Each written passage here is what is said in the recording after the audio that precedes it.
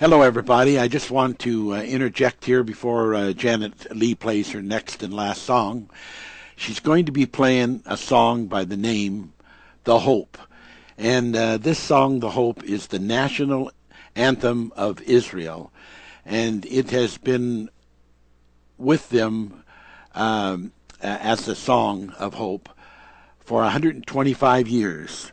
Even during World War II, when the prisoners were being marched in Auschwitz to the gas chambers, it is said that the prisoners were singing this song. And it's about the prophecies and the promises of God to Israel, that they would have a land flowing with milk and honey, a land where they could have peace and serenity. It is a beautiful song, and it sort of finalizes this collection of songs that Jan's been playing about wishes and about hope. And so here it is, The Hope.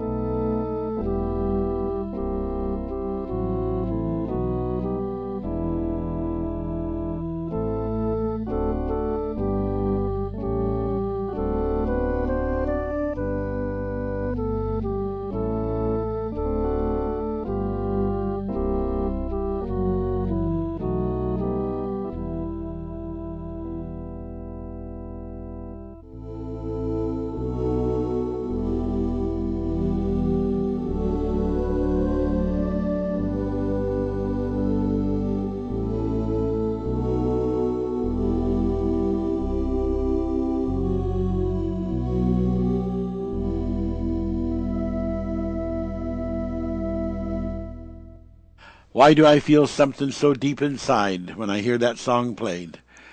It just has spiritual virtue.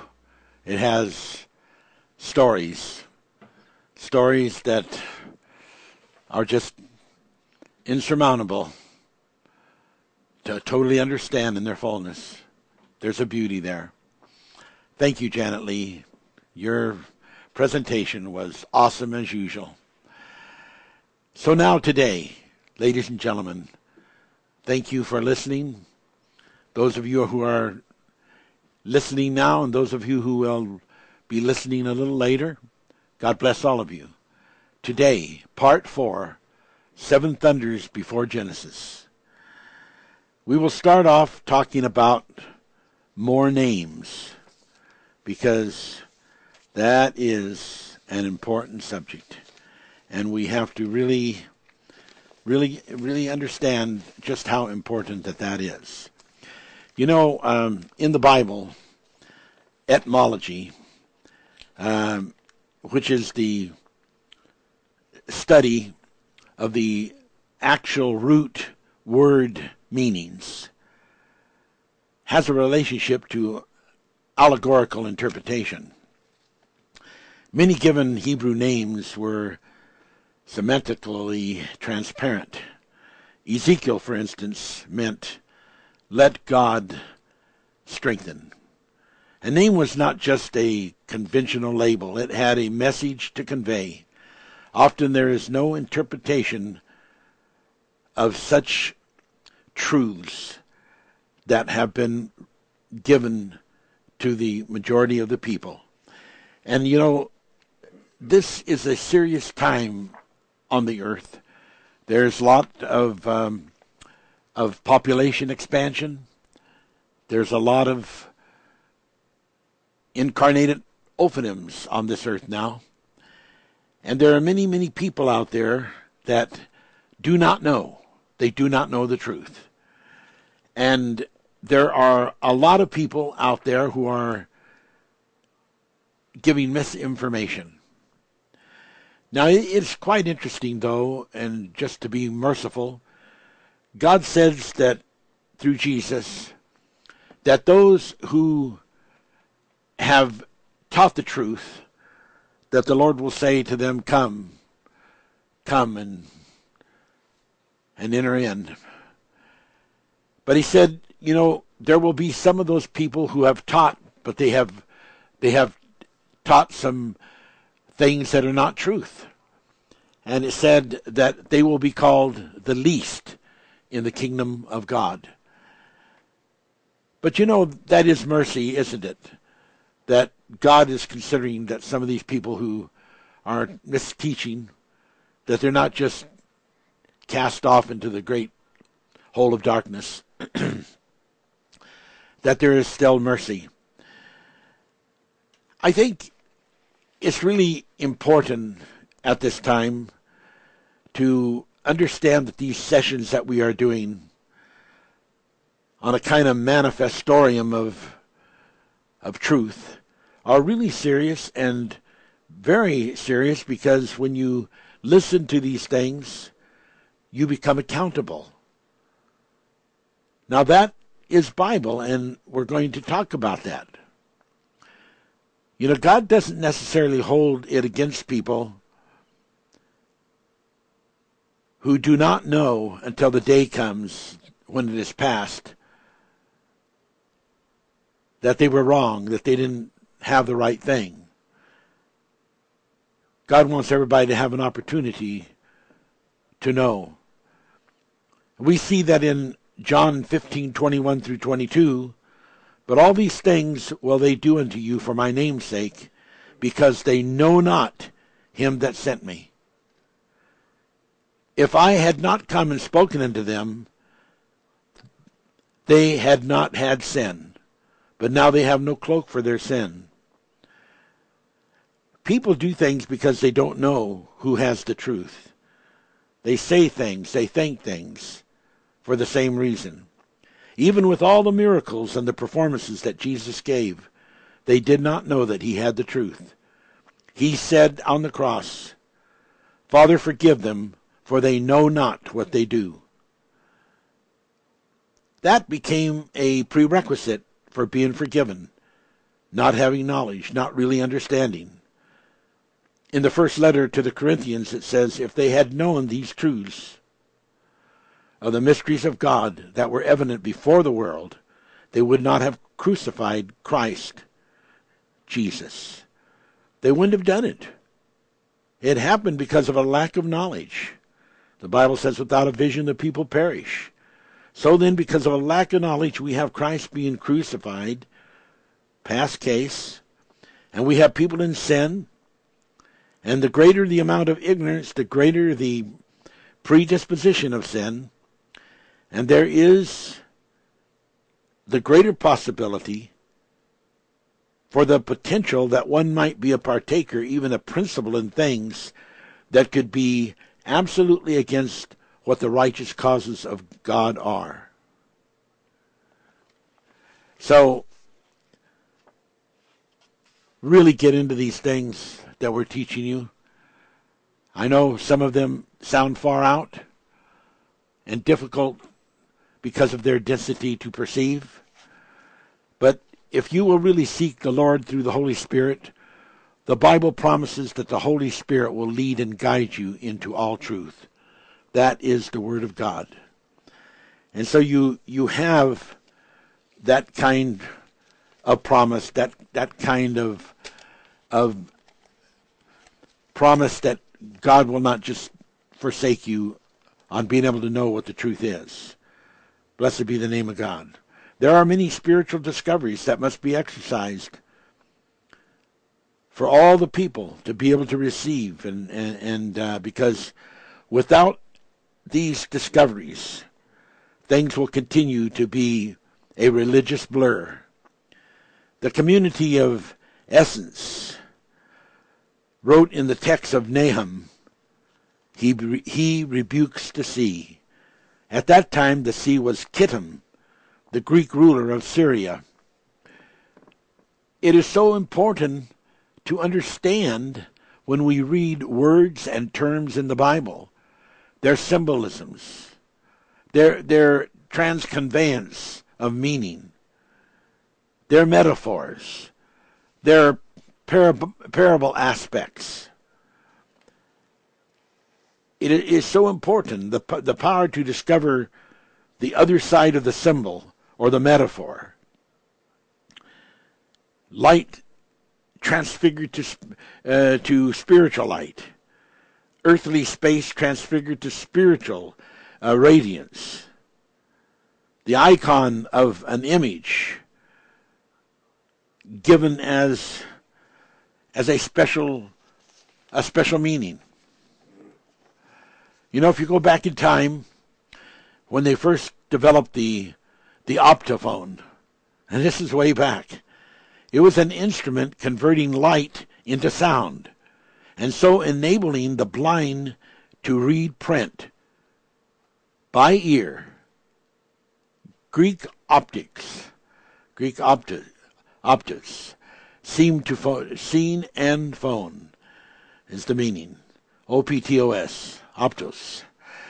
So the optophone, an instrument converting light into sound. There is something when we take the light in the Bible and we understand it in one magnitude. And then as we begin to convert it into deeper and higher magnitudes, moving it from the surface level to the 30-fold, and then from the 30-fold to the 60-fold, and then from the 60-fold to the 100-fold. And it becomes like this optophone, an instrument that converts the light into sound, like the Soundtron, and enables the blind to read the print by ear. Because the Bible says faith cometh by hearing, and hearing by the word of God. Like in 1923, that's a long time ago, before I was born, techniques developed for transcribing the various impulses of sound waves. Now this was really advanced in that day. And they figured a way to transcribe to the varying impulses of sound waves into varying impulses of light. They converted it, they went just the opposite. This first optophone was converting light into sound, but this next one was converting sound waves back into light. And by doing that, they could be photographed on a strip of film. And the developed film, when passed between a light source and a photo electric source cell, in the projector, was transformed into film, and via the varying densities back into electric voltage that can be amplified. Wow. Light into amplified sound. So this was no doubt in the beginning of when they were able to start putting sound into the movies, which before that they were called the silent movies. There has always been a time when there was not something a certain way. And then along came an invention, and along came a new way of being able to see things that never could be seen, never could be heard before. And if you would just mention that to people, well, one of these days there's going to be this capability to convert light into sound. And one of these days there's going to be this capability to convert sound into various types of impulses that will provide photographic strips of film that can then be transferred with varying densities and voltages so the sound is amplified. And people would say, you are just absolutely insane. You are crazy. That's just impossible for something like that. If God wanted us to have that, we'd already have it. And that's just insane, you talking about that. Well, you know, that is still the way it is in this day and age in which we live.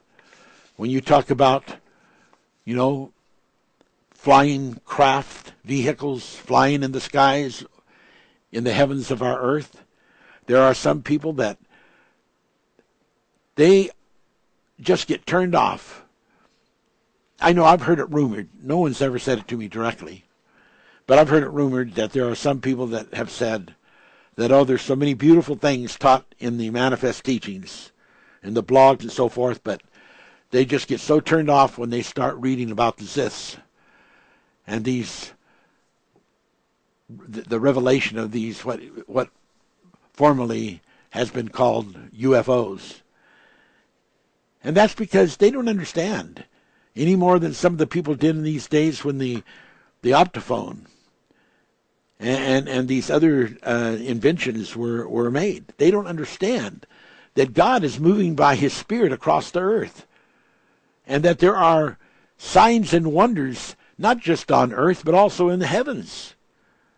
And God is making that real to his people in this day and in this age. He's taken us beyond ourselves. He's taken us into an elevated mind so that we can be ready for the things of the future. Wow, it's interesting. There are threshold values of hearing and feeling, of the function of the frequencies of nature. And God is wanting to bring us in. It's just like, you know, there are division lines. A sound less than 20 hertz is called infrasonic. But a sound that is more than 20,000 hertz is called ultrasonic. So you have to understand there are lines of division. Are you in the infrasonic mentality? And you are just not being able to hear the Word of God, the deep Word of God, the 30, 60, 100-fold? Are you not being able to understand? And are you constantly programming your brain saying, I just can't understand it. I just can't understand it. It's just beyond me. I can't understand it. And you're programming your brain. And God is dealing with the people today. You know, you want to get out of that dead room that has no resonance. You're in a dead room of thinking. You're in a dead room of mentality. And God wants to take you out of that dead room. He wants to bring you into, a new place with the Lord.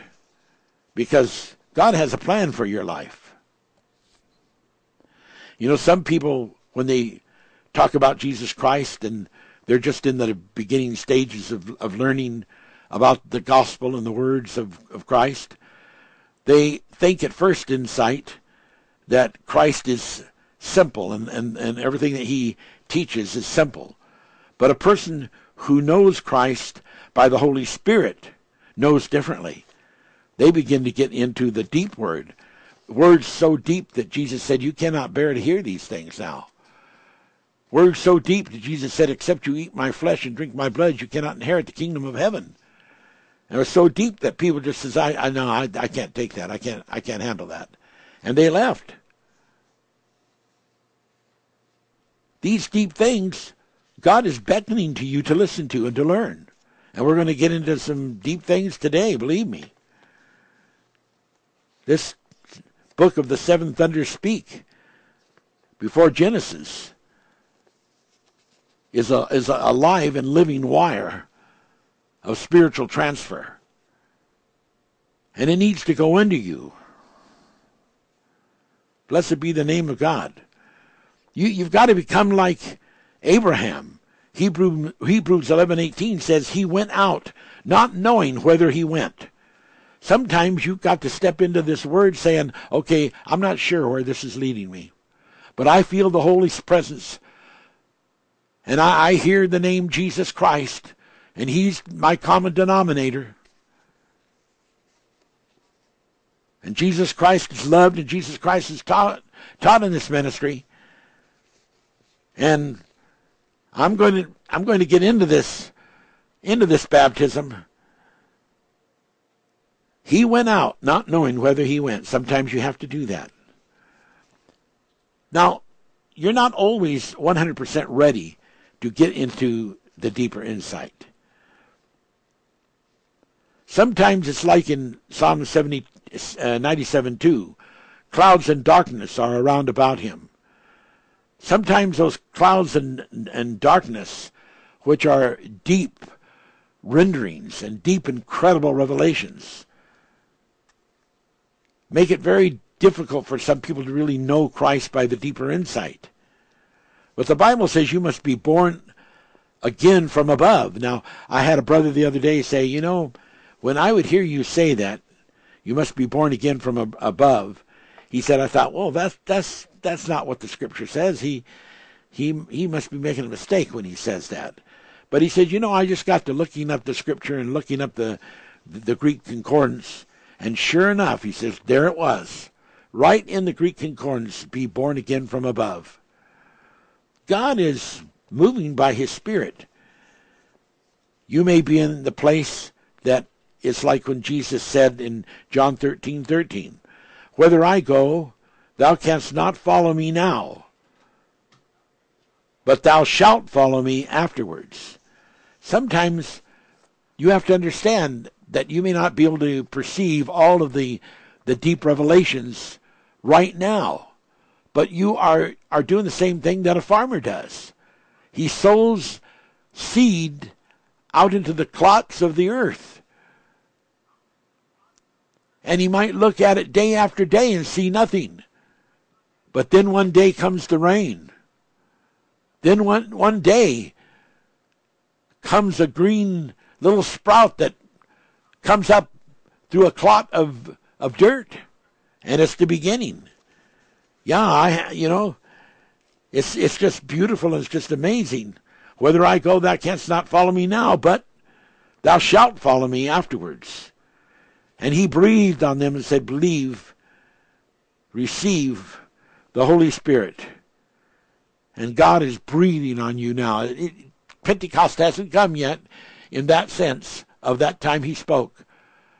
But it was already actuated. It was like in the book of Genesis when he said before there were any trees or plants growing upon the earth. He said they existed in heaven, in the thought, in the mind, in the plan, in the configuration, in the pattern. They existed in the Soundtron.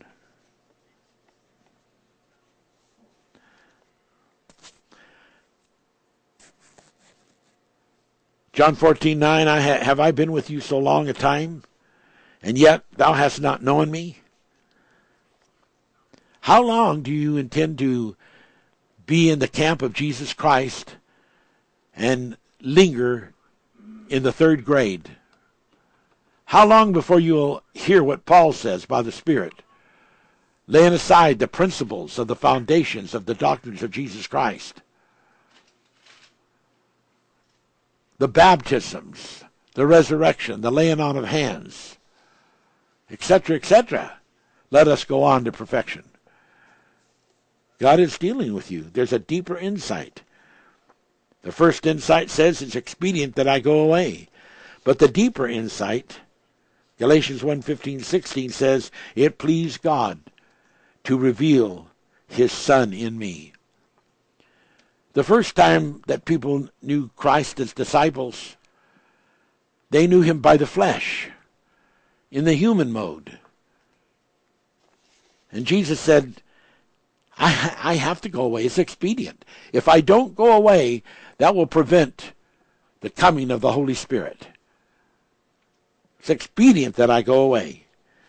And then could be written, like by Paul, in Galatians 1:15-16, it pleased God to reveal his Son in me. John 3:3, except a man be born again, he cannot see the kingdom of God. God is dealing with his people to understand. Like right now, we all with open face, the Bible says, are beholding as a glass the glory of the Lord, and are changed into the same image. Depending on what you are able to see in that open glass, depending on the level of your insight, depending on the level of your revelation, depending on the level as God is dealing with your soul, your spirit, your person, is going to be the difference to the degree of how you are changed from image into image. The deeper insight of reflecting the glory of God is transfiguring the commandment to invert. Inversion is like Matthew 10:27. What I tell you in darkness, that speak you in light. What you hear in the ear, that preach you upon the housetop. The gift of God is the promise that makes our visions and prayers real. Wow. And you're going to go sometimes through the valley of the shadow of death.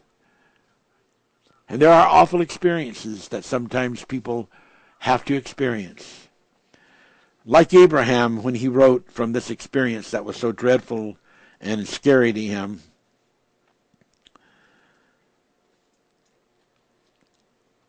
and when he wrote about it, he told about in Genesis 15:12, a horror of great darkness fell upon me.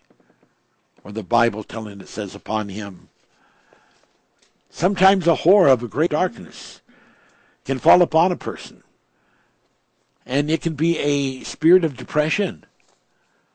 Depression can be very destructive. It can, in just a matter of hours and days, it can strip you like paint stripper. Take away the color from out of your life. Take away the decorations from out of your life. The embellishments.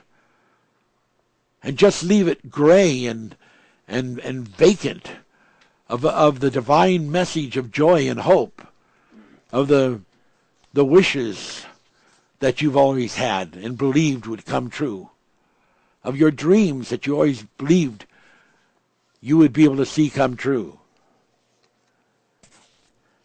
Isaiah 40:26 says, lift up your eyes on high and behold who has created all these things. Don't get out of context.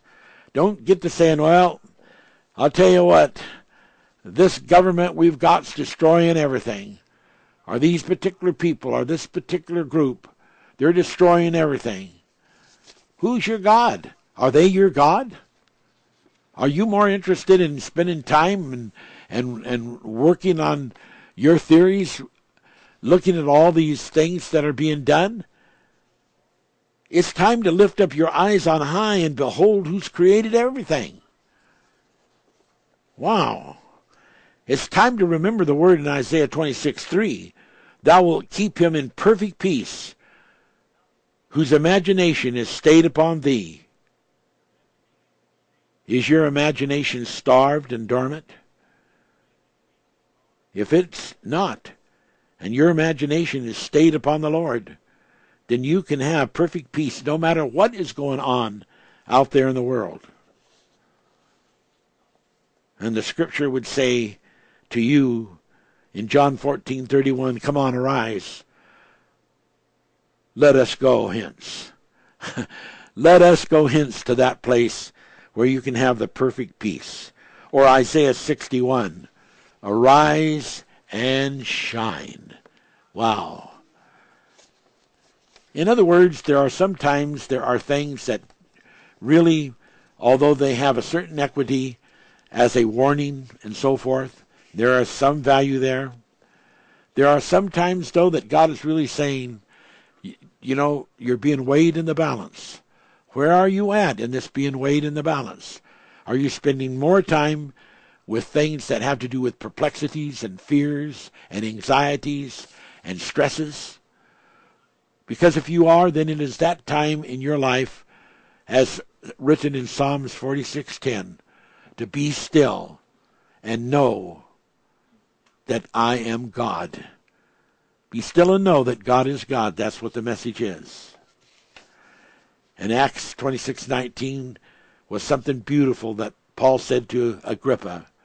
I was not disobedient to the heavenly vision.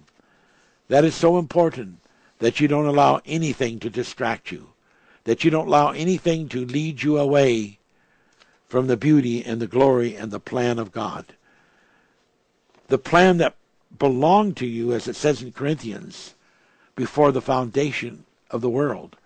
Those glories belong to you before the foundations of the world. You don't want to get away from that. You don't want to put that into something small and not important. And God is speaking to the people here today that are listening to this message, and those of the future that will be listening. As it says in Revelations 4:1, come up hither. I will show you these things. You have to move out of that shallow dip that you are in, that you dived into in your days of desperation and despondency, in your days of question, in your days of wondering how could some of these awful things be happening, the horror of darkness. But God is calling you out of that horror of darkness. And he will purify all those situations in his own time. Sometimes God sends someone, like when Peter went to Paul and said, the Lord hath sent me that thou mayest receive thy sight. Sometimes God has people that are anointed with a manifest revelation. They are anointed not because they're better than anyone else or chosen above anyone else. They are anointed because God selects whom he will select for when he will select them, and anoints those people despite themselves to carry forth a word. John 12:36 said about those kind of things, when you've got someone that's preaching the truth, when you've got someone that's ministering a manifest revelation, you're hearing things you've never ever heard before, when you know down deep inside as you hear these things that they're true, that they're real, and you have this witness inside of you. In John 12:36 it says, while ye have the light, believe in the light. 2 Peter 1:5, add to your faith virtue, furnish your faith with resolution. It's from the Moffat interpretation. Wow. It's exciting times, ladies and gentlemen. And like I said earlier, without a vision the people perish. One of these days, God wants you to be so trained in the knowledge of the Lord, be so geared up, have anointed the loins of your mind to where the dangling questions have been resolved. And you can fulfill that scripture in John 16:23. And in that day you shall ask me nothing. Revelations 1:7. Behold, he cometh with clouds. But you know the clouds will not bother you. They won't. Why? Because you will know that those clouds are cumulus nimbus, which means they are rain clouds. You will know that. You will know there's coming a rain. Romans 8:26. We know not what we should pray for, as we ought, but the Spirit itself maketh intercessions for us, with groanings which cannot be uttered. The Holy Spirit is wanting to have intercessions right through you in your innermost being. Wants to groan and make intercessions with groanings that can't be uttered. If you will draw nigh to God, James 4:8, God will draw nigh to you. No matter how time seems to add up and things do not seem to be happening that you've been hoping for and expecting. Habakkuk 2:3, though it tarry, wait for it. Wow. I know I read those verses before, but I wanted to read them with the punctuation of explanation, which I didn't get a chance to really do last time, because they were so very, very important verses. Now, on our list of the prelude we gave to you in the announcement of our teaching this week was about more on names. So if you would turn with me to page 48 in your book of the Seven Thunders Speak. And if there's any of you people out there that still don't have a book, my Lord, I've got a few left. But my Lord, you need to get one of these books, because this is a time of a lifetime. This is a journey that is just absolutely incredible. Page 48.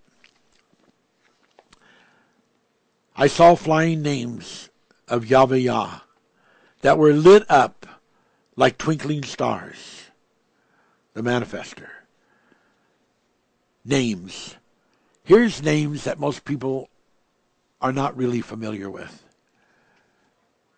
Be-all, Be-em, Be-om, Be-in, and Beyond. There's a hyphen in between these words right after every use of the word be, be. So we start here with Be-all, the many one, the whole of all potential, the reality of what can ever be, the Be-em, the I am, who is the life of all existence and who is the all in all things, and the all of time and timelessness. Yes, the Be-all is the Lord of hosts, the I am, and I am. He's above all, he's in all, he's through all, he's about all, he's all-knowing, he's all-seeing, and he's all-loving. That's a beautiful name, to Be-all. It's a cognitive insight. as you begin to have an understanding of these names that give you a placement of mind, that bring you into transfigured designations. BM, totally related to the be-all, the I am, who is the life of all existence, and who is the all in all of time and timelessness. There can be a time that the be-all is only being expressed in the first domain. Then comes the time that the be-all is being expressed in the making of a universe and in the making of new potential entities that could come into having a soul. Not a body soul alone, but also a spirit soul. And that then is why there would be importance of the BM. I am in you, the hope of glory. The aspect of being the name BM in the universe. There's the spiritual aspect, there's the physical aspect. And yet, entwined within the meaning of this word is a fulfillment of time and timelessness, because it dwells between both of those. And it's such a beautiful thing when a person begins to come into the knowledge of these names.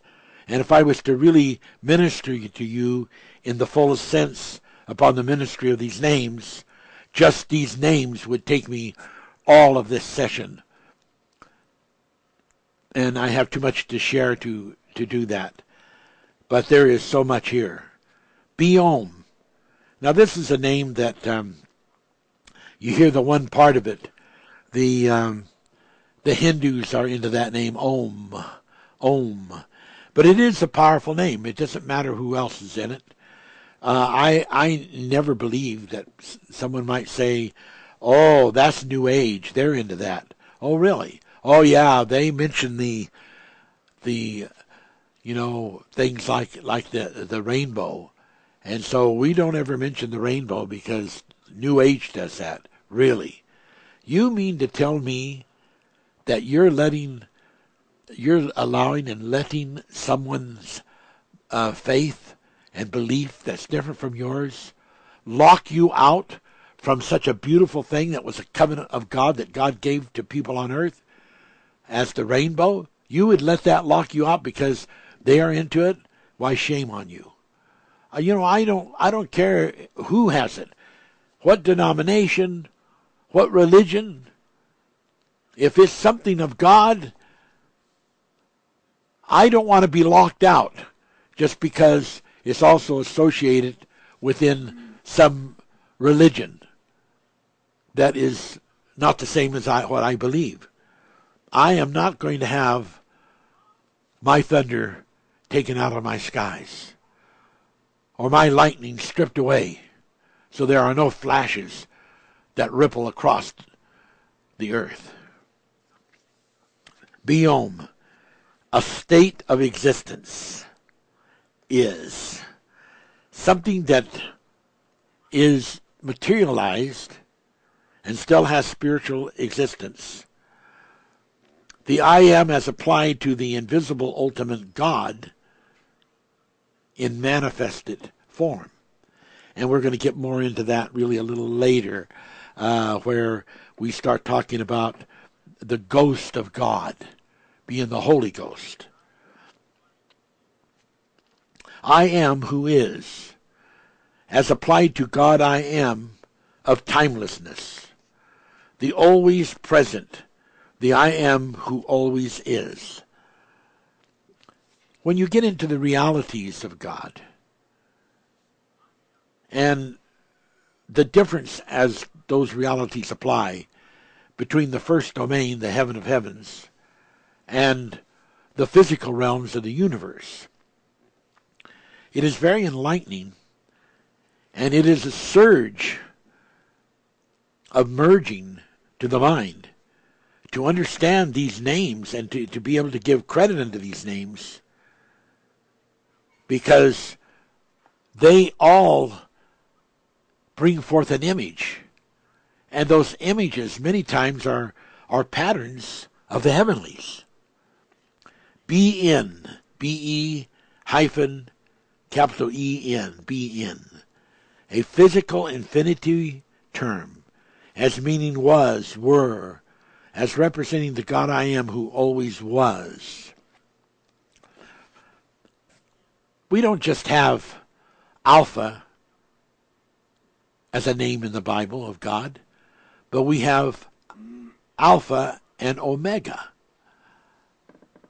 And while those two words are different words, designating a beginning and an end, they still have merging qualities. So it's very important, as we understand that, to understand this be-in the sense of the physical infinity term. Because I never think of God, the invisible ultimate God, as was. I don't think that was can be applied to the ultimate, never-changing, invisible God of the heaven of heavens, the first domain. I don't think was can be applied, that there was ever any time that he was a was. But in the physical domain,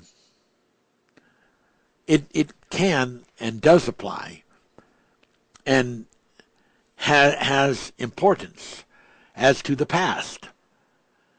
That the experiences that other people have had that lived generations before you have experienced this be-in God, who was back there in that time expressing and blessing and loving those people, just as he is now in the is time where you are expressing and loving the people at this time. And then the beyond, as meaning to be, as in the physical infinity, the future, as representing the invisible ultimate God I am of the physical infinite future. Now the invisible ultimate God never leaves the first domain by his first presence, but his second presence as the Holy Ghost, and that's why it's called Ghost, is in the universe, throughout the universe. And so the beyond, is important because it ties into the opposite of the be-in, which is more like Alpha, and the beyond is more like Omega. And yet there is an attachment to both those names as beginning and end.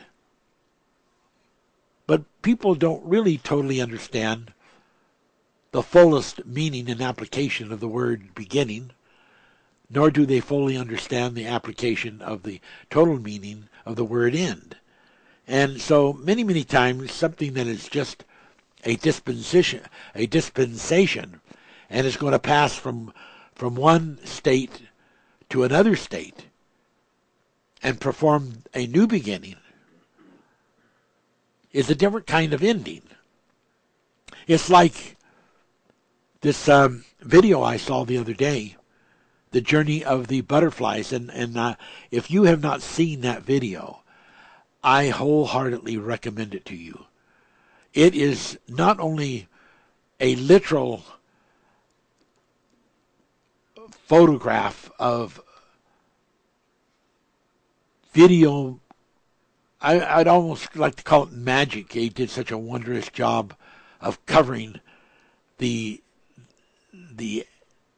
literal aspects and the journey, the over 1,000 miles that these butterflies travel. But it's broken down into these different segments, and where these butterflies produce a generation after this long journey, and it goes like from Mexico to, say, Texas, and they only live maybe a month to 2 months.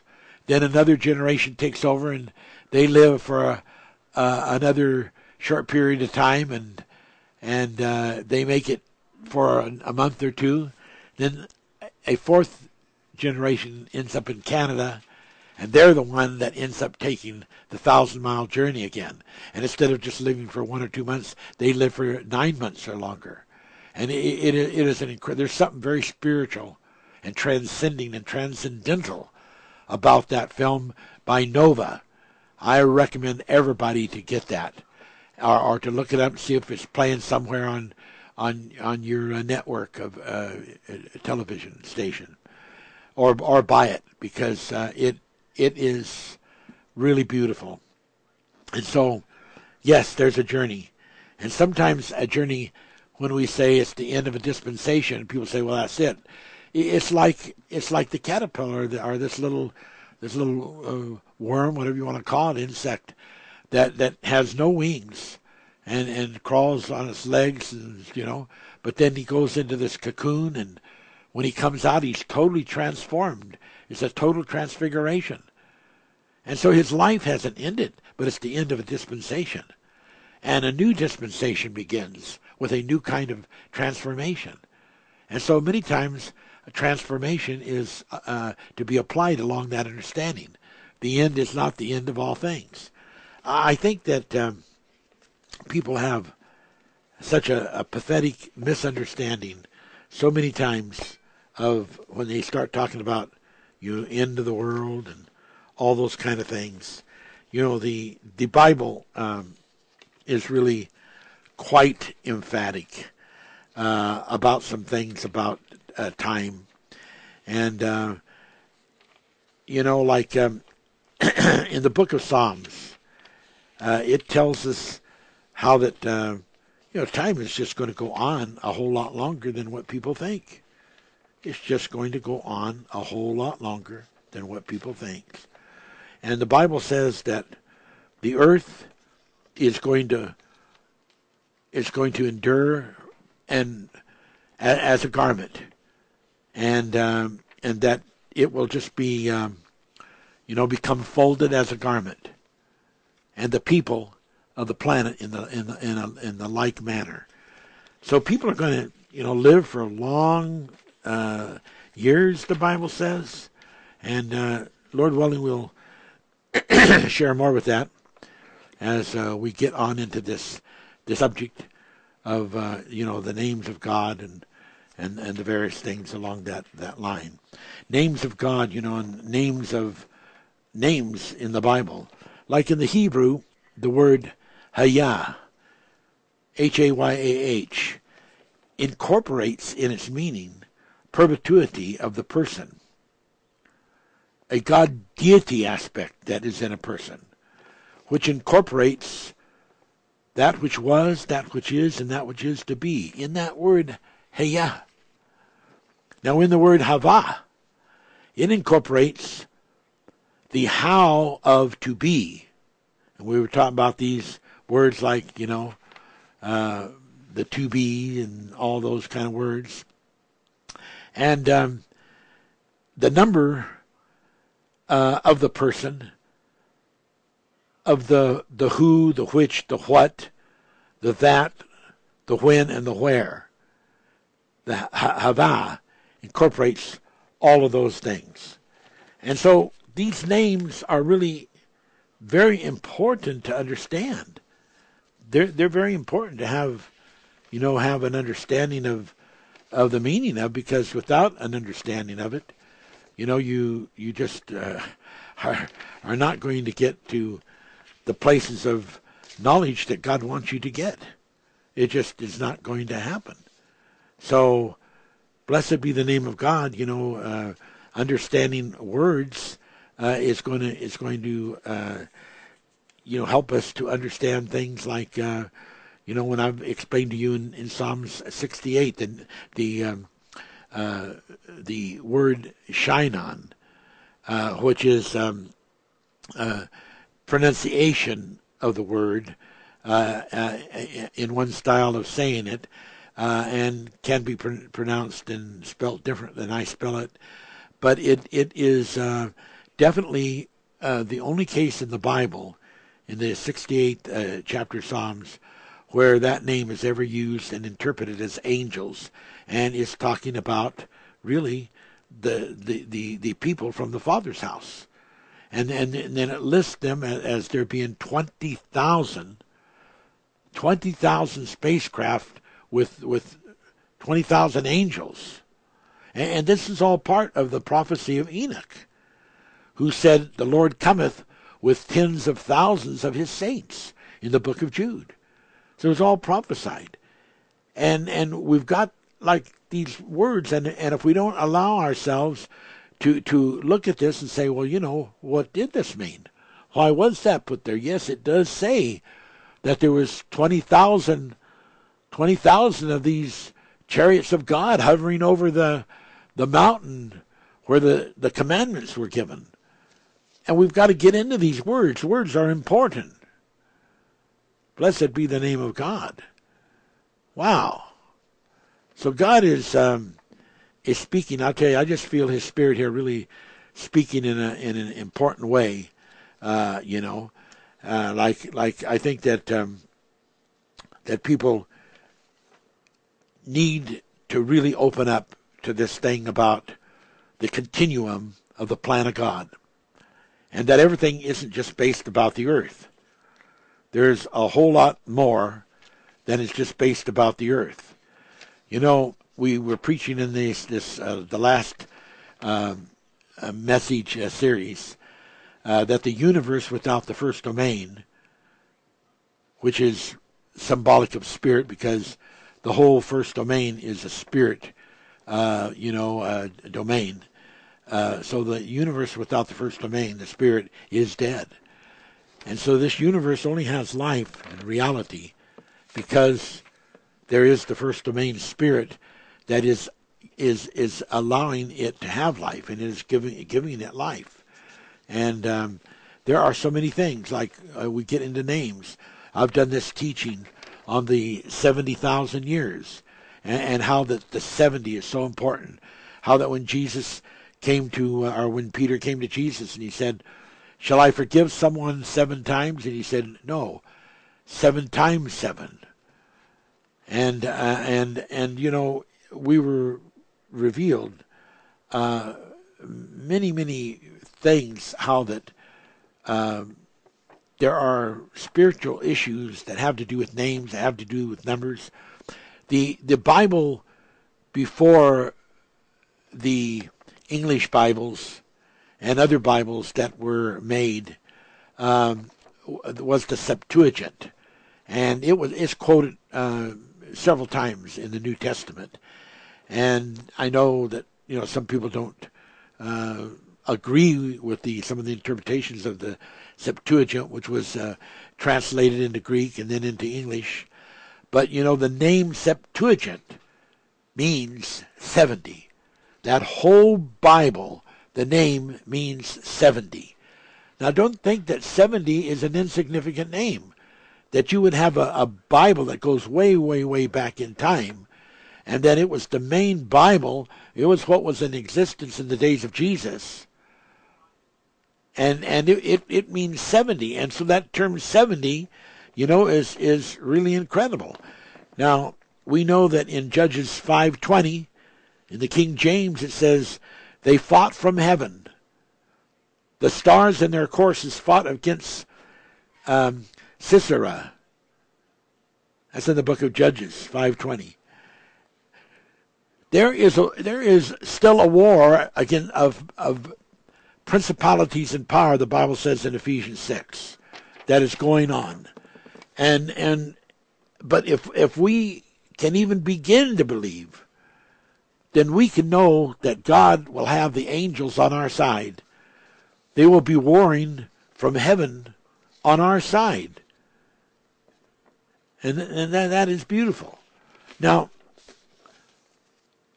who would ever think on the revelation of this this 70,000, that it would have such deep meanings as it does, as we are dealing with the dimensions and names.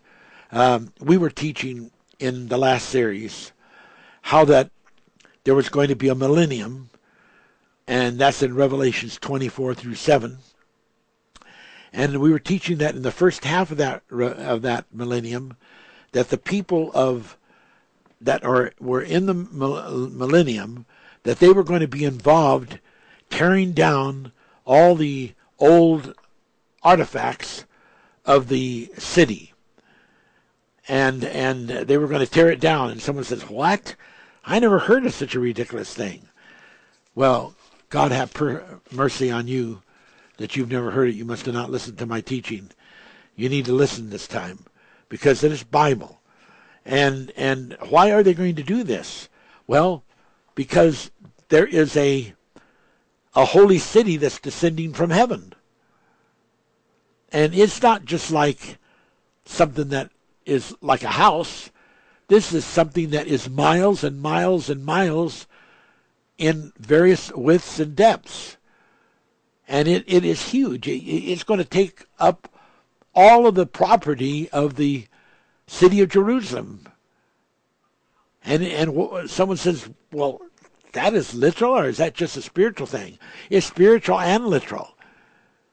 And it's coming down from out of heaven and going to descend, and it is what we call in the manifest a planetdome. Now, a planetdome is a spacecraft that is just huge. It's like a minor. It can be like the size of a minor Earth, or it can be much smaller than that. But it has complete and living things, and this planetdome is coming down from the heavens. Well, what does it mean down from heaven? It's coming down from the Father's house. That means, ladies and gentlemen, that it was built on the planet Artura, the Father's house. That it was built on that planet. And so it's an Arturian planetdome, and it is built for the very purpose of coming down as the holy city, Jerusalem. And the Lord said, "Come up hither, John, and I will show you the new Jerusalem that's coming down out of heaven." Where did you think the new Jerusalem was going to be put? You think it was going to be put out in the desert somewhere? No, it's going to be put right where it's supposed to be put according to all the prophecies in the Bible. Now, why would they need that old Jerusalem anymore, where pagan worships have happened? Ezekiel had an experience where he broke through a hole in a wall, and he saw that some of the ancient elders were involved in worshiping images secretly that were not of God. All of that past history of sin is going to be wiped out. Well, are they going to be restoring the temple? Are they going to be restoring the outer court where they offered the sacrifices to animals and they killed them and sprinkled the blood? Absolutely not. Absolutely not. These people are going to be under the millennium, which is under the kingship of Jesus Christ. These Jews are going to understand that Jesus is the Messiah. And they already have the lamb as a sacrifice, and they are not going to be ever doing the sacrifice in this new Jerusalem again. It's not going to ever happen there. Not that it's ever happened in the New Jerusalem, but in the sense of it having been in the Old Jerusalem, it's not going to happen in the New Jerusalem. Because that represents a doctrine that is passé. It's to the past. It does not belong to the present or the future. So this planetdome is built in heaven. Now, it's not built in the first domain, the heaven of heavens, because that is a state of perfect love and unchanging, and there's nothing physical in the heaven of heaven. It's all spirit. That's why the Bible says flesh and blood cannot inherit the kingdom of heaven. Nothing physical will be in the kingdom of heaven. It's all spirit. The day comes, Jesus said, that they that worship God will worship him in the spirit and in truth. Not in this mountain or that mountain of the earth, but in spirit. That is the spirit-to-spirit truth revelation. And so this planetome has been built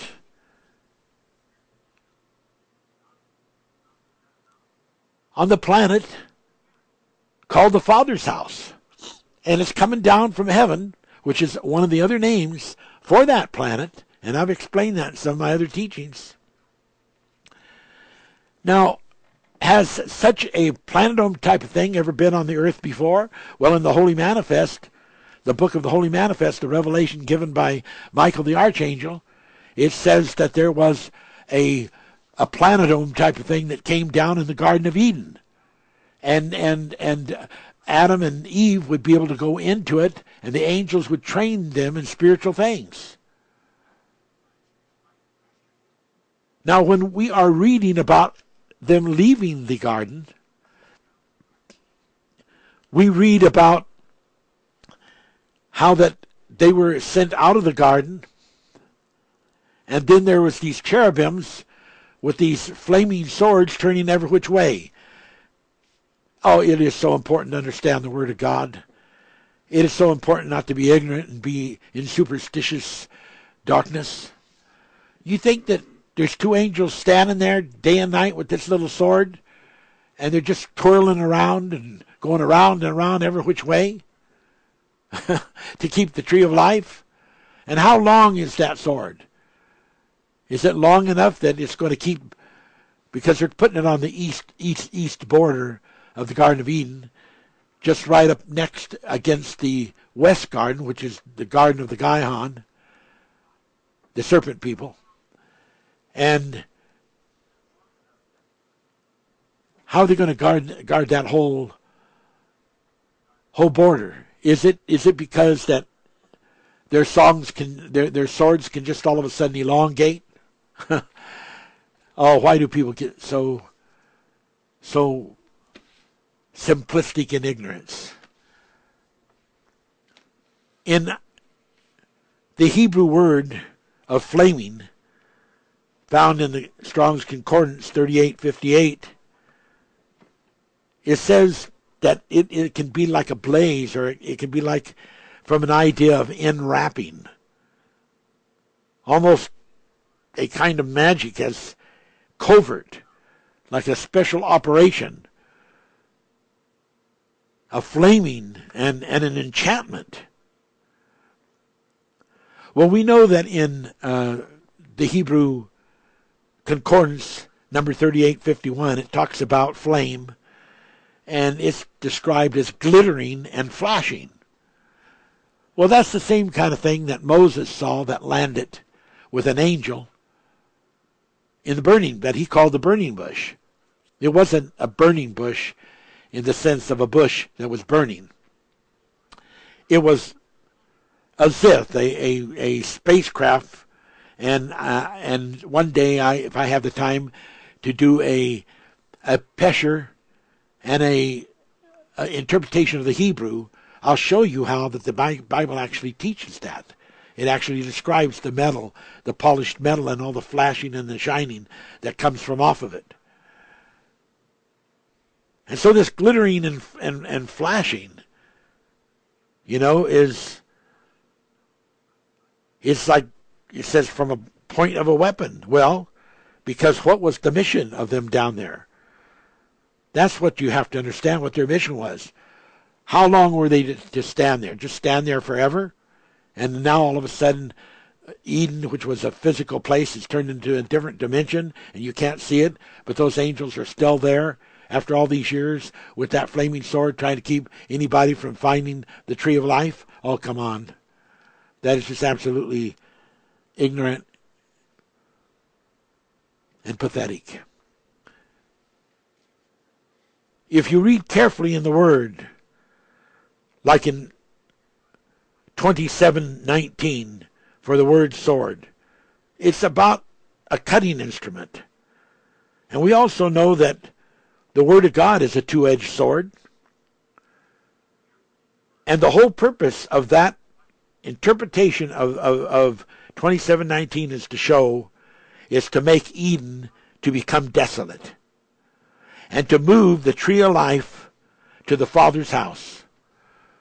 And there's a scripture in Ezekiel that tells about the transplanting of that tree of life. And I don't have time to get into that today, but it is there. And Eden was made desolate.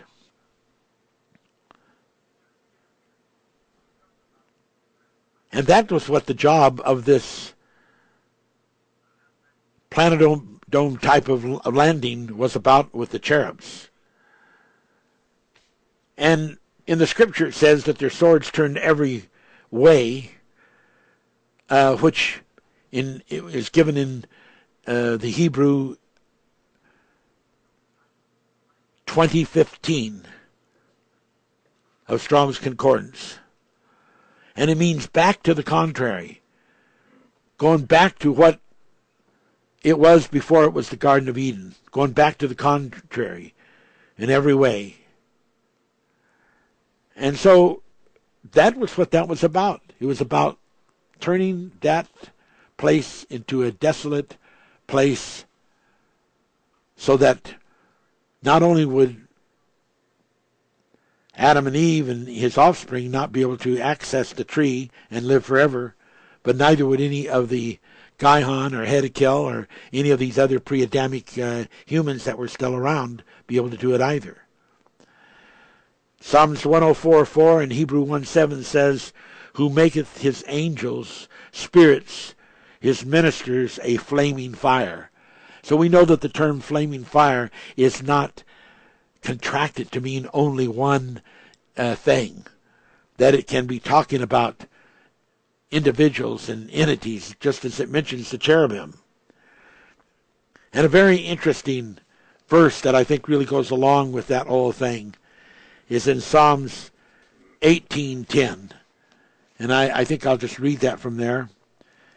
And it says that he bowed the heavens. And I could see how that many times in the Bible, especially in Psalms, that David, speaking by the Holy Ghost, reveals parts of things about the past and parts of things about the future, like about Jesus, but also things about the past. And you can almost see this applying to the Garden of Eden. Verse 9 of the 18th chapter of Psalms.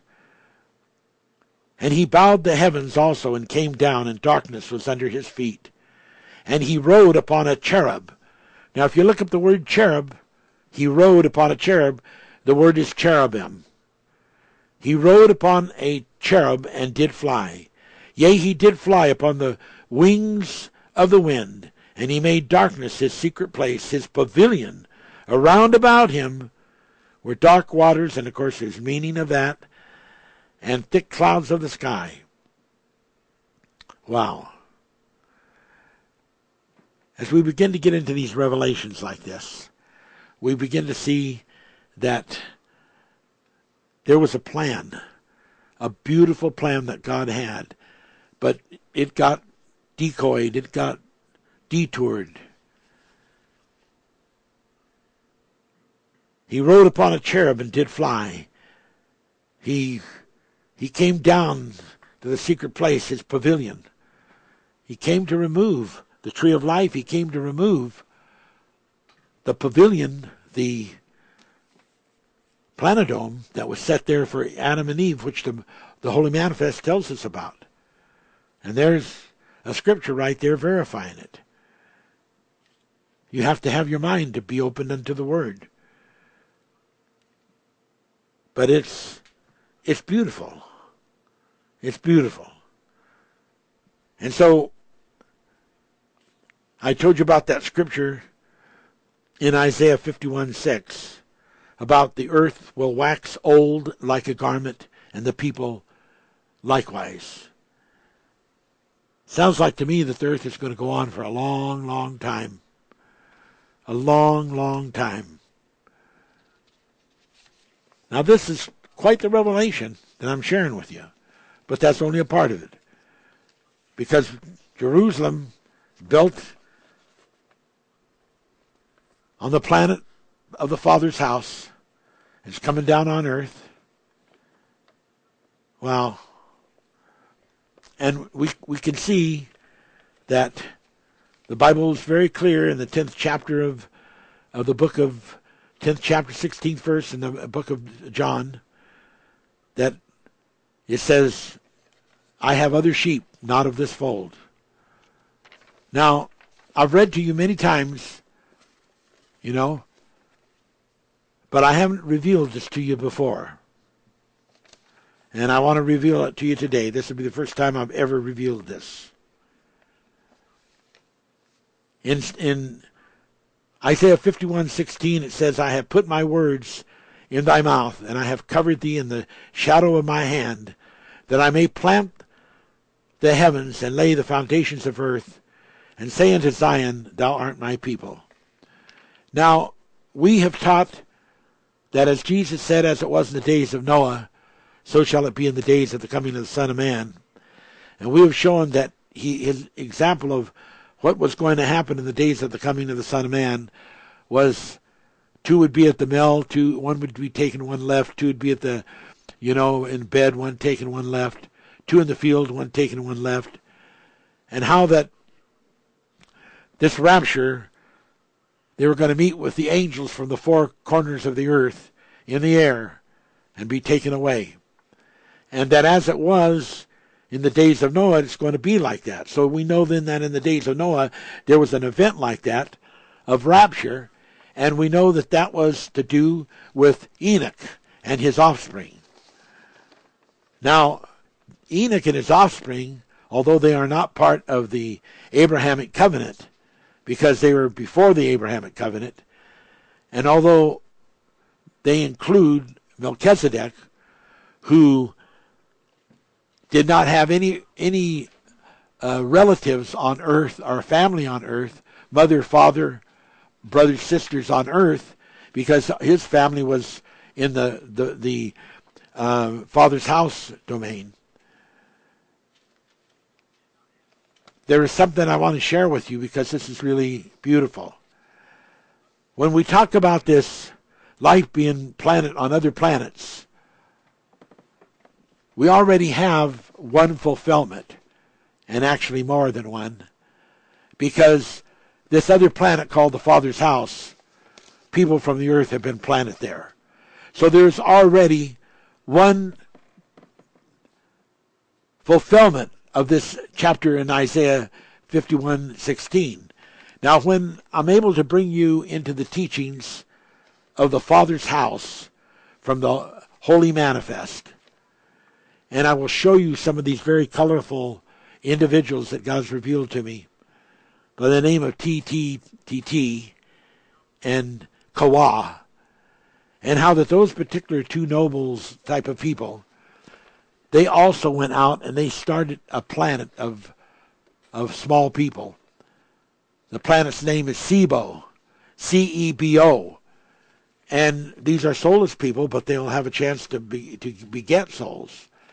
And so there is already, as a result of these humans, of which the prophecy I received a long time ago says, when you look into space, you will see your own face. These people are humans. They're from Earth.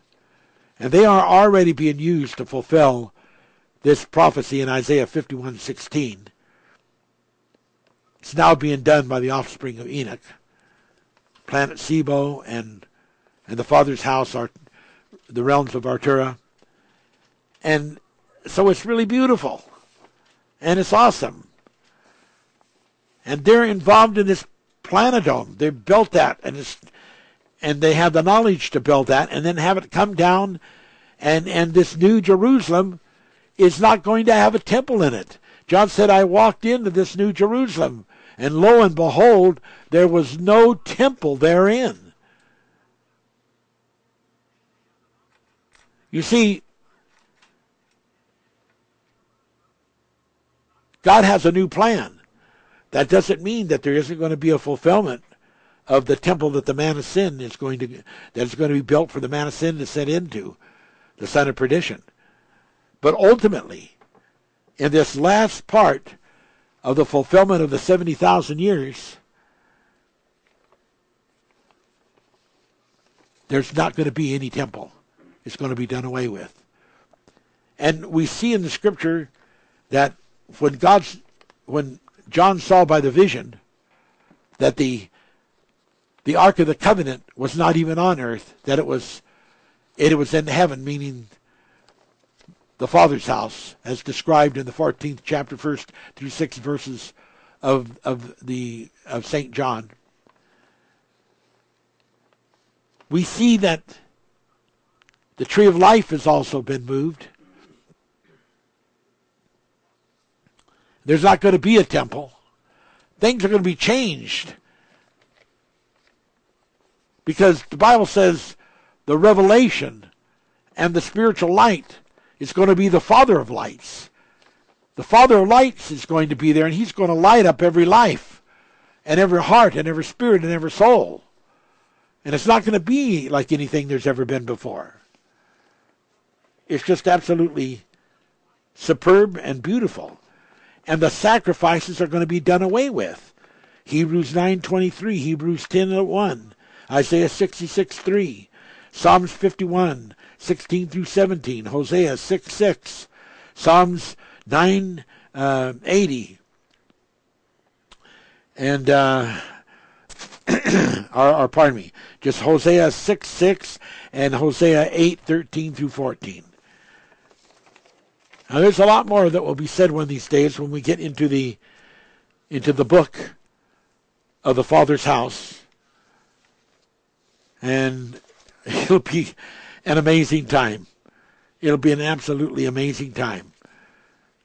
You need to read that 68th chapter of Psalms about the Shineons, about the angels. Look up the word,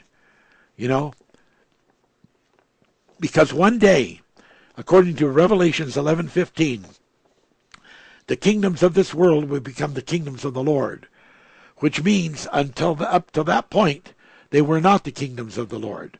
Otherwise, the verb become, they could not become, because that is expressing that they were something else before they became.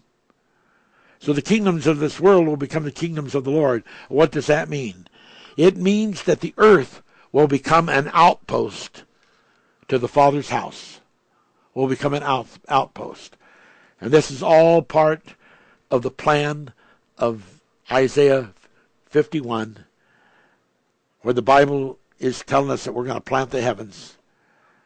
And it's incredible.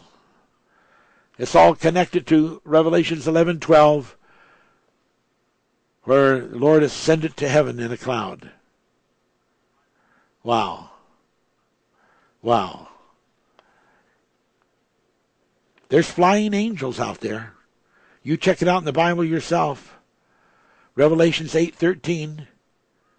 Revelations 14:6. Angels preaching the everlasting gospel in the sky. You check it out.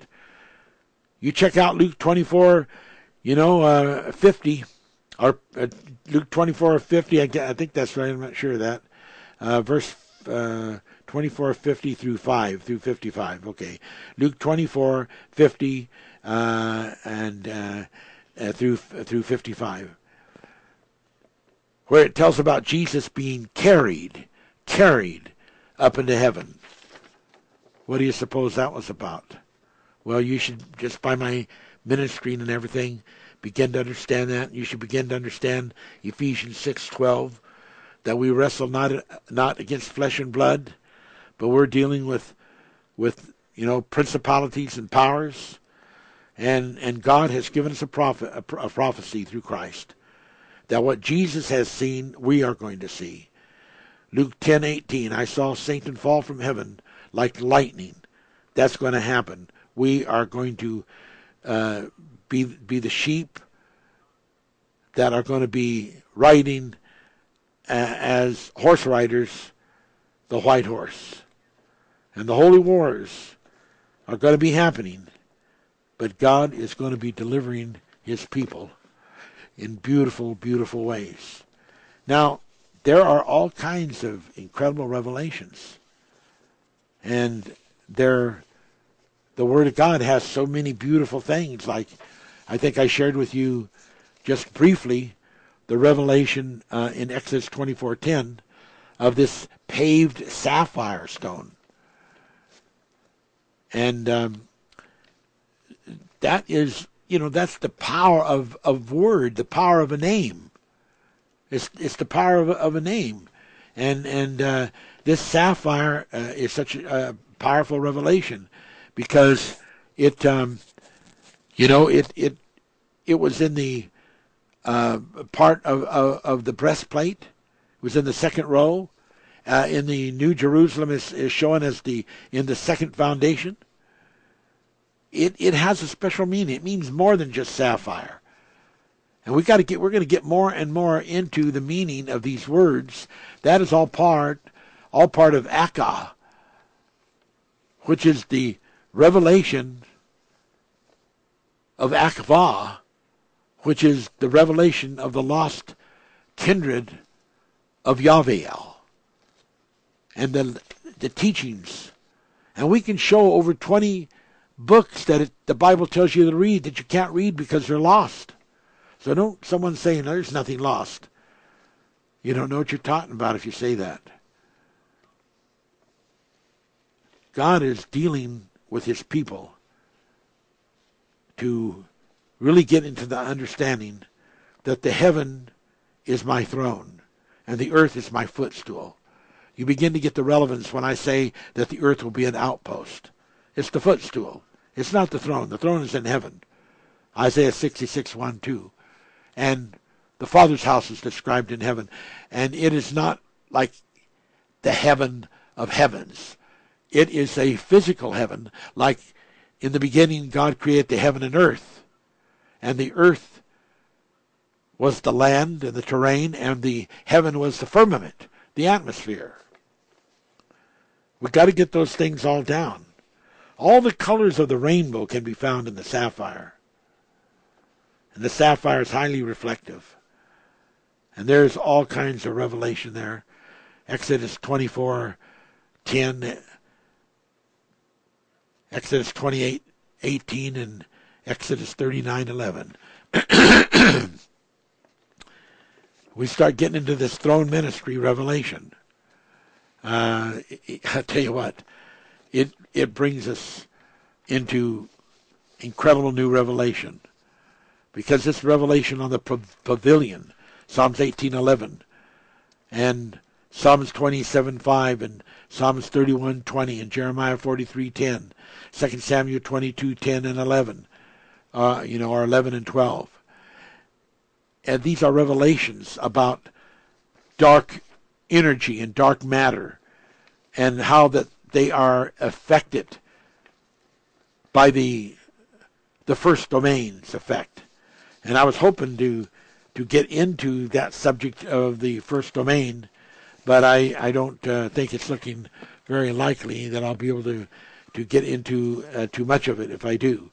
I was wanting to share with you, this revelation, that is just really beautiful about the myrtle trees. It is quite a story to get into that. It's probably too much at this point to try to get into. It is a beautiful revelation. But I think I better just save that and go on with, some of these other important teachings that we need to do out of the book, So let's just continue here. We've got a little time.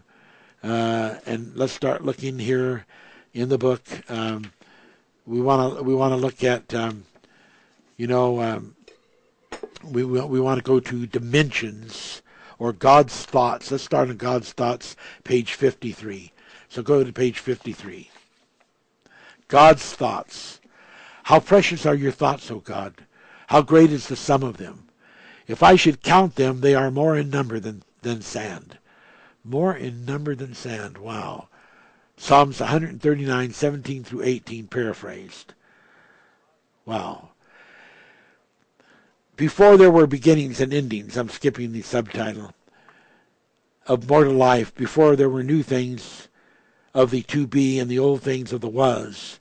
Yes, before there were perishable things, there was perpetuity, and that perpetuity was and is the never-ending of life, and the never-ending life generates from the virtues of the invisible ultimate God, the I Am.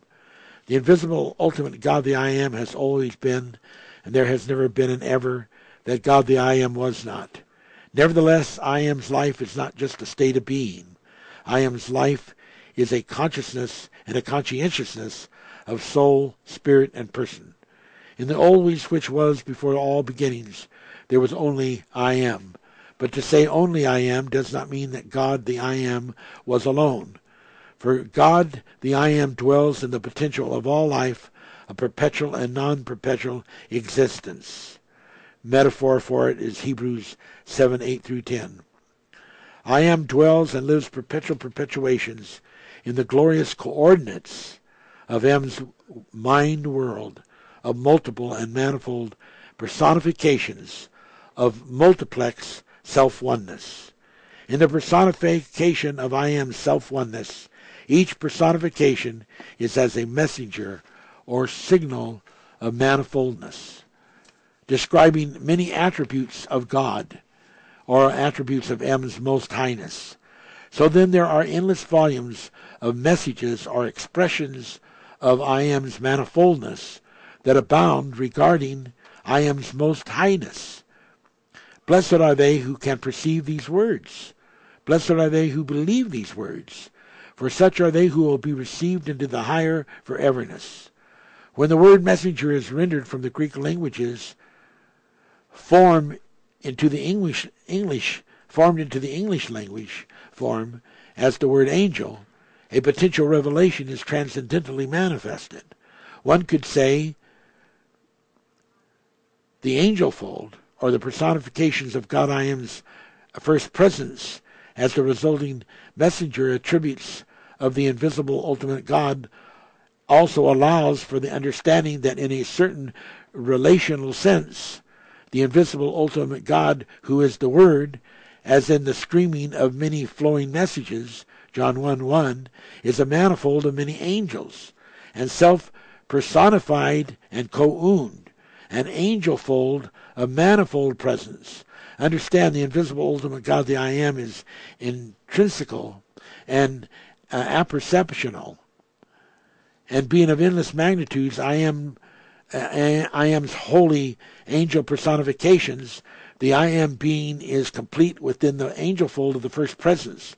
Therefore, the personifications of I Am's self-oneness are manifestations of embodiments of Am's virtues within Am's person of being. In the supramind consciousness of I Am, when an intellectual part that is a part of God's mental unction becomes so pronounced, now hear this, in expressing a personification, that part then also being a part of God's entity, nevertheless by being unique of character, can through that uniqueness take on a personified presence of that character as if it was a distinct and separate entity, although yet being a coordinated part of God I Am's entity. Don't ever think that God is lonesome or that God has ever been alone. God as God, and this is what this incredible revelation is describing, has always lived in the world of his mind. And in the world of his mind, it is so manifold and diversified of the many parts of turning that within the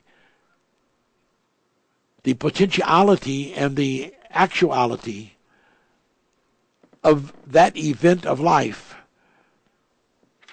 as certain aspects of his personality or of his manifoldness reaches a pronounced point in expressing a personification, that part, which is still a part of God, can nevertheless become as though an independent part of God's entity, and by being unique of character, can through that uniqueness take on a personified presence of that character as if it was a distinct, separate entity, although yet being a coordinated part of God.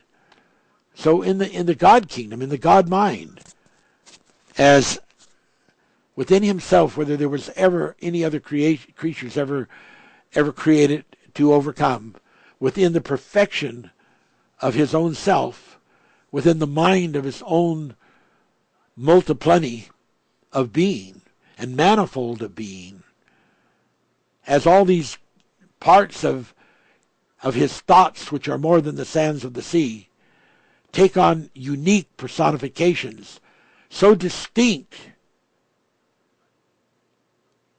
that it's like when the Bible says he divided the flames of fire, that the flames of fire of this energy is divided within, and it becomes a personification. And as a personification, it can think, it can praise, it can worship, it can respect, it can honor, it can glorify the Almighty Invisible God, of which that entity of which I speak is a part of.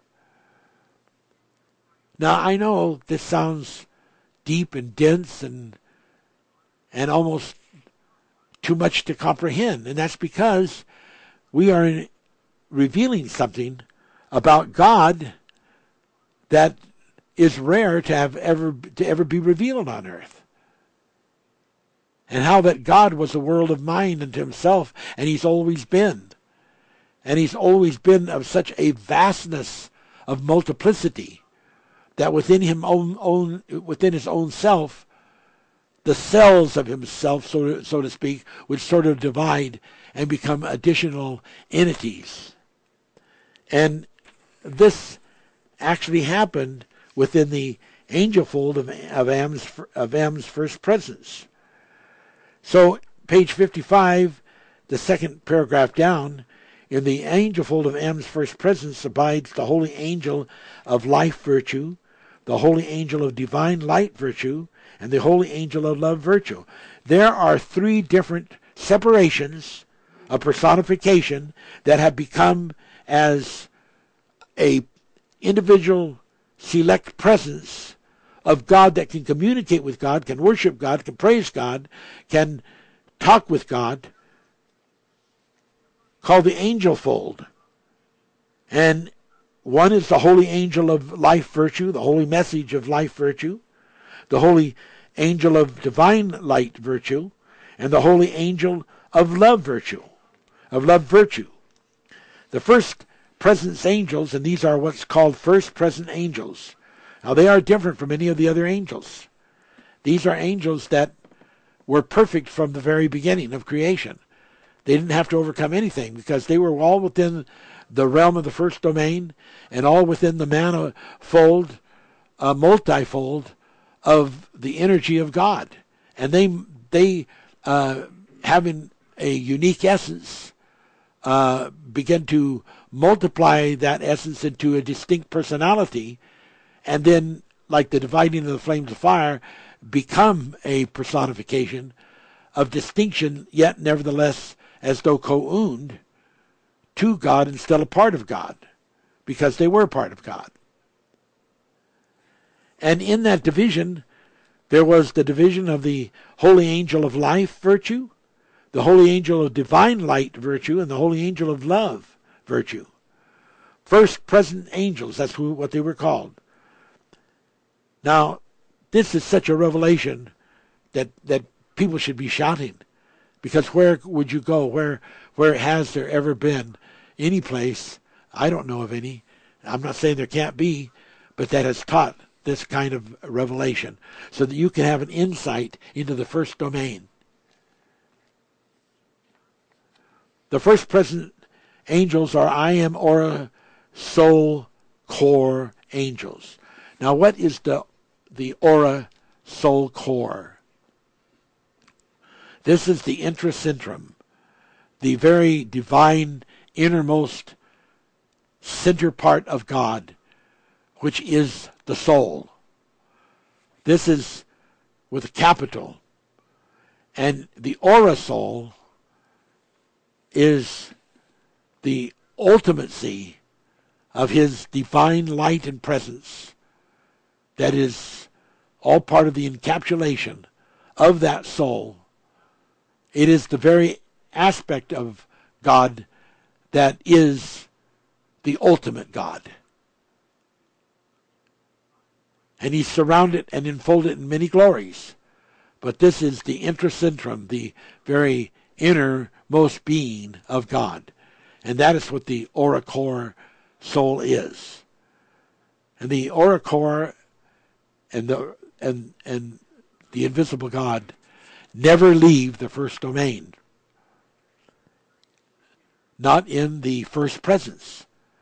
Now, the first presence, I've described it. It has many angel folds within it. That's the first presence, and it never leaves the first domain. When the aspect of God does leave the first domain, it leaves it as a ghost. It leaves it as a ghost. And that's where we get the Holy Ghost. The Holy Ghost is the ghost of the God, the invisible God, the I am of the first domain. That is the ghost of the first domain. Now, these are perhaps understood better as essences. Now, in the physical world, the Bible talks about there are physical things that are patterns of the heavens. So, we could say that smoke and the smell of smoke is the ghost of fire. We could say that fog and water vapor are the ghost of water. We could say that sound and like footprints or prints are the ghost of animal creatures. And that the Holy Ghost impression is the ghost of God, the first domain's spirit, as I said. And that shade, S-H-A-D-E, shade is the ghost of the sun. And that cumulus nimbus clouds are the ghosts of the oceans and the bodies of water, because they're what brings their rain clouds. And that the the pressure of wind is the ghost of air, as weather is the ghost of the environment. Now there's some insights that begin to get you in this understanding of a different meaning of ghost. They're like an essence. And the Holy Ghost is a spiritual essence. You know, it can be symbolically manifested in a spiritual way. The Holy Spirit and the Holy Ghost are the same thing, but in two different degrees of magnitude. When the Bible talks about being filled with the Holy Ghost, that does not mean that all things are equal with everybody who receives the Holy Ghost, because being filled has the potential of a differentiation of the quality of capacity for intake. Some people might just have a little small capacity, and they could be filled with the Holy Ghost, but it's just a little small capacity. Other people have a much larger capacity, so they have more Holy Ghost. Now, when the Holy Spirit is in proper use as the Holy Spirit, it's talking about this essence of God. But really, when the word Holy Ghost is used, that is when a greater magnification of the Spirit has reached a point that the Spirit can personify. Like when it came down over Jesus as a dove, it personified as a dove. That was Holy Ghost. When it personified as the tongues of fire on the day of the Pentecost, that was Holy Ghost. And there are different other examples in the Bible of the Holy Ghost as versus Holy Spirit. Although they are a graduating difference, either diminutive or crescendoingly different. They are still of the same basic energy, and it just has to do with the quantity, and that's where the difference between Holy Spirit and Holy Ghost is. Now I know there would be preachers and people out there say, "Oh, that's ridiculous. That's exactly the same word." Yeah, that's what you think. That's just because you don't know. And if they're exactly the same word, why do we have two different words? And why has it stayed on so long? And I suppose someday they'll probably get rid of the word ghost, because all they can think of is a human ghost, and they'll think that that's a disgrace to leave it. Okay, so we're moving along here. We have covered some of the thoughts of God and how in the first domain they are capable of becoming personifications in the angel fold. We have just we've gone into some explanations of the Holy Spirit called the Holy Ghost. I don't know if we really have time to get into dimensions, page 57, but we could go to page 57. And 57 is about the first domain. And in the bottom to middle part of the page, it shows these 4 black strokes that widen out at the bottom. And this is described as the energy of God without auricle dominance, but as the Spirit enters physical infinity. And let me try to explain this. The I am auricle, soul essence, at various levels of influence, is this little dotted line around. It is the outline indicative that indicates where the dominant influences of the auricle soul withdraws and instead projects its spirit or ghost essence of influence. In other words, the first domain influence is so huge of influence and a proportion that if it was just allowed to totally be dominant, then there would be no way of any kind of resistance, and the possibility of anybody ever exploring their own will would not be possible.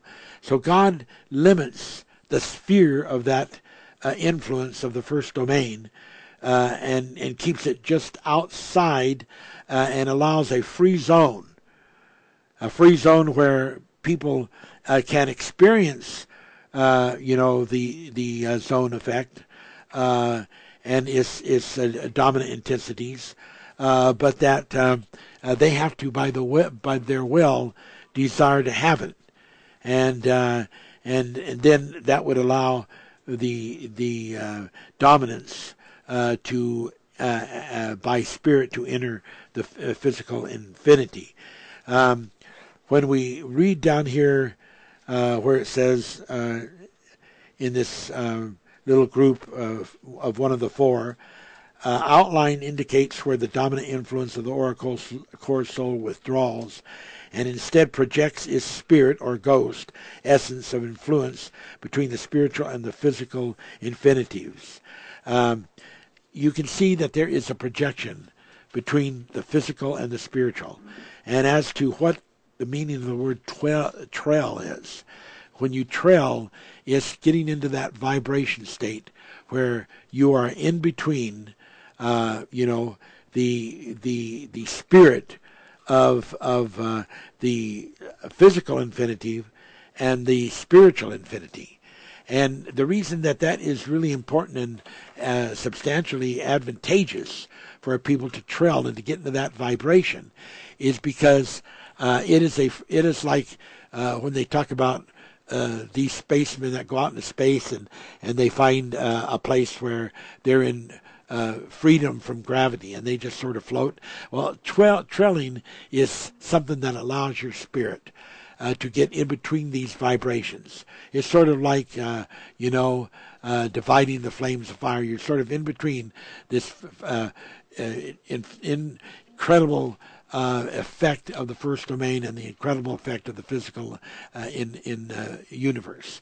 And as a person trails and gets into that, which there's a whole teaching of how to do that, it is a beautiful thing, because it allows you, it's the kind of energy effect that would allow you to walk through a wall, to levitate. It's the kind of energy that is a field all of its own, which has a power to change the lattices and a power to bring people into a spot that is just absolutely awesome. Well, I don't think we're going to be able to do much more. We're running out of time. But, Lord willing, next week on part 5, we'll get into these other things of the virtual reality and the zero zone. We'll get into the maybe a little more of the Oracore and the Pluperfect and more, of other constructions, and hopefully maybe we'll get into the myrtle tree and some other incredible teachings that I just want you to know, and I want you to be able to have. There is so much in this book. There is so much. When I read it, it's like a trigger. It just turns on in my spirit, in my soul, in my mind, all of these things of understanding, because it opens up dimensions. It enchants me with this love of God. And I feel that my mind becomes full of the magnitudes of His glory, full of the magnitudes of His love. And I want this message of this book of the Seven Thunders to reach into your heart. And as it begins to heal you and pour love into you, your lattice will change to a better good. While Janet's playing the organ, I want to pray for you right now. I would like to remind you that we have a new book called Pearls of Writ. Please get on there and take a look into that book. It'd be an incredible book. I mean incredible, to give out as a Christmas present. It doesn't have, it's not just jammed with a lot of thick Christian dogma or doctrine. And then I would ask you to pray for us.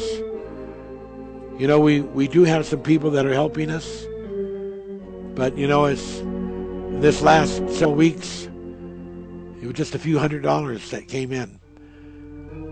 And it's not very much to do all the things we're trying to do. Pray for us. If people would just think in terms of being consistent, instead of giving some big huge amount, just give us 10 or 15 or 20 or 50 or 100 on a regular basis once a month. Wow, we could do things with that. We love you, folks. I'm going to pray for you now. In the name of the Father, Son, and Holy Ghost. Heavenly Father, reach out into the people here today that are sick in body, that are fighting depressions, that are fighting pain in their body. Reach out to them right now, Lord. Heal them. Heal them, Lord. And for people who are being pestered and plagued by the forces of darkness, by evil spirits, we rebuke them in the name of Jesus. Command them to loosen their hold from these people. God bless you. We love you. Until we meet you on our website or next week in another teaching.